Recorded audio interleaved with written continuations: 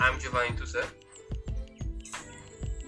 And I'm Jonathan Koo, and this is the Envy Chat with Gio and Koo. So last episode, we talked about the first element of solid waste management, source reduction, also known as pollution prevention, along with some different ways companies have tried to help. What we want to discuss today is reuse and recycling. So reusing is the process of prolonging the period of usage of an item, even if it cannot be used for its original purpose.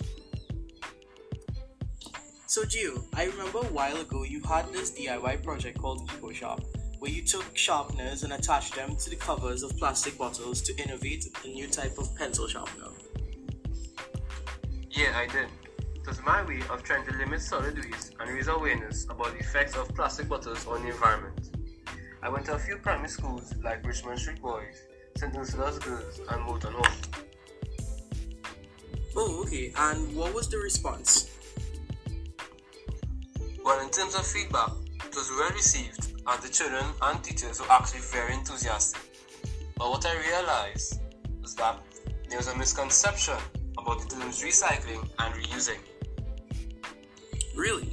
Well, unlike reusing, recycling actually involves the collection, processing, and reinsertion of those waste products into the market as new products. Yeah, and recycling can be done for a wide range of items like newspapers, scrap metals, plastic, and glass bottles, the ones we talked about last episode. That's right. Coincidentally, one of our chemistry labs last week was on paper recycling.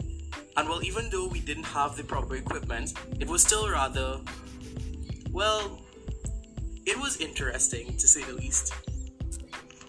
I remember, but for recycling of any material, especially large scale, we have to ensure that we don't mix different types, or else it won't be effective.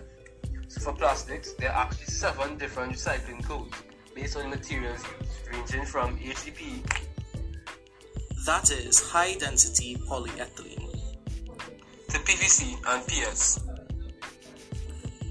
Polyvinyl chloride and polystyrene are seen in many everyday items like bottles, snack packaging, and containers, just to name a few. So cool, I'm trying to remember, do we have any recycling companies in Trinidad and Tobago? Well, Gio, we actually have quite a few, like Swimpole, the Solid Waste Management Company, and Eco Impact Company Limited. But since each island does not produce a considerably large amount of waste, a good bit of the collected waste is exported to overseas facilities for processing. We also have individual companies like Carib who recollect and reuse glass bottles so that it can be processed and then reinserted back into the market. As citizens, we can also help with limiting solid waste.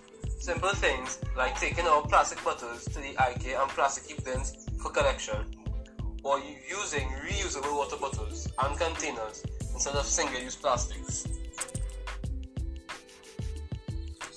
Reduce, reuse, and recycle. These are 3 elements of solid waste management that are key to limiting the amount of solid waste that we produce. It is important that we rethink the way in which we use and dispose of our everyday items. Next episode, we want to talk to you about waste disposal, which comprises of waste energy recovery, incineration, and landfilling.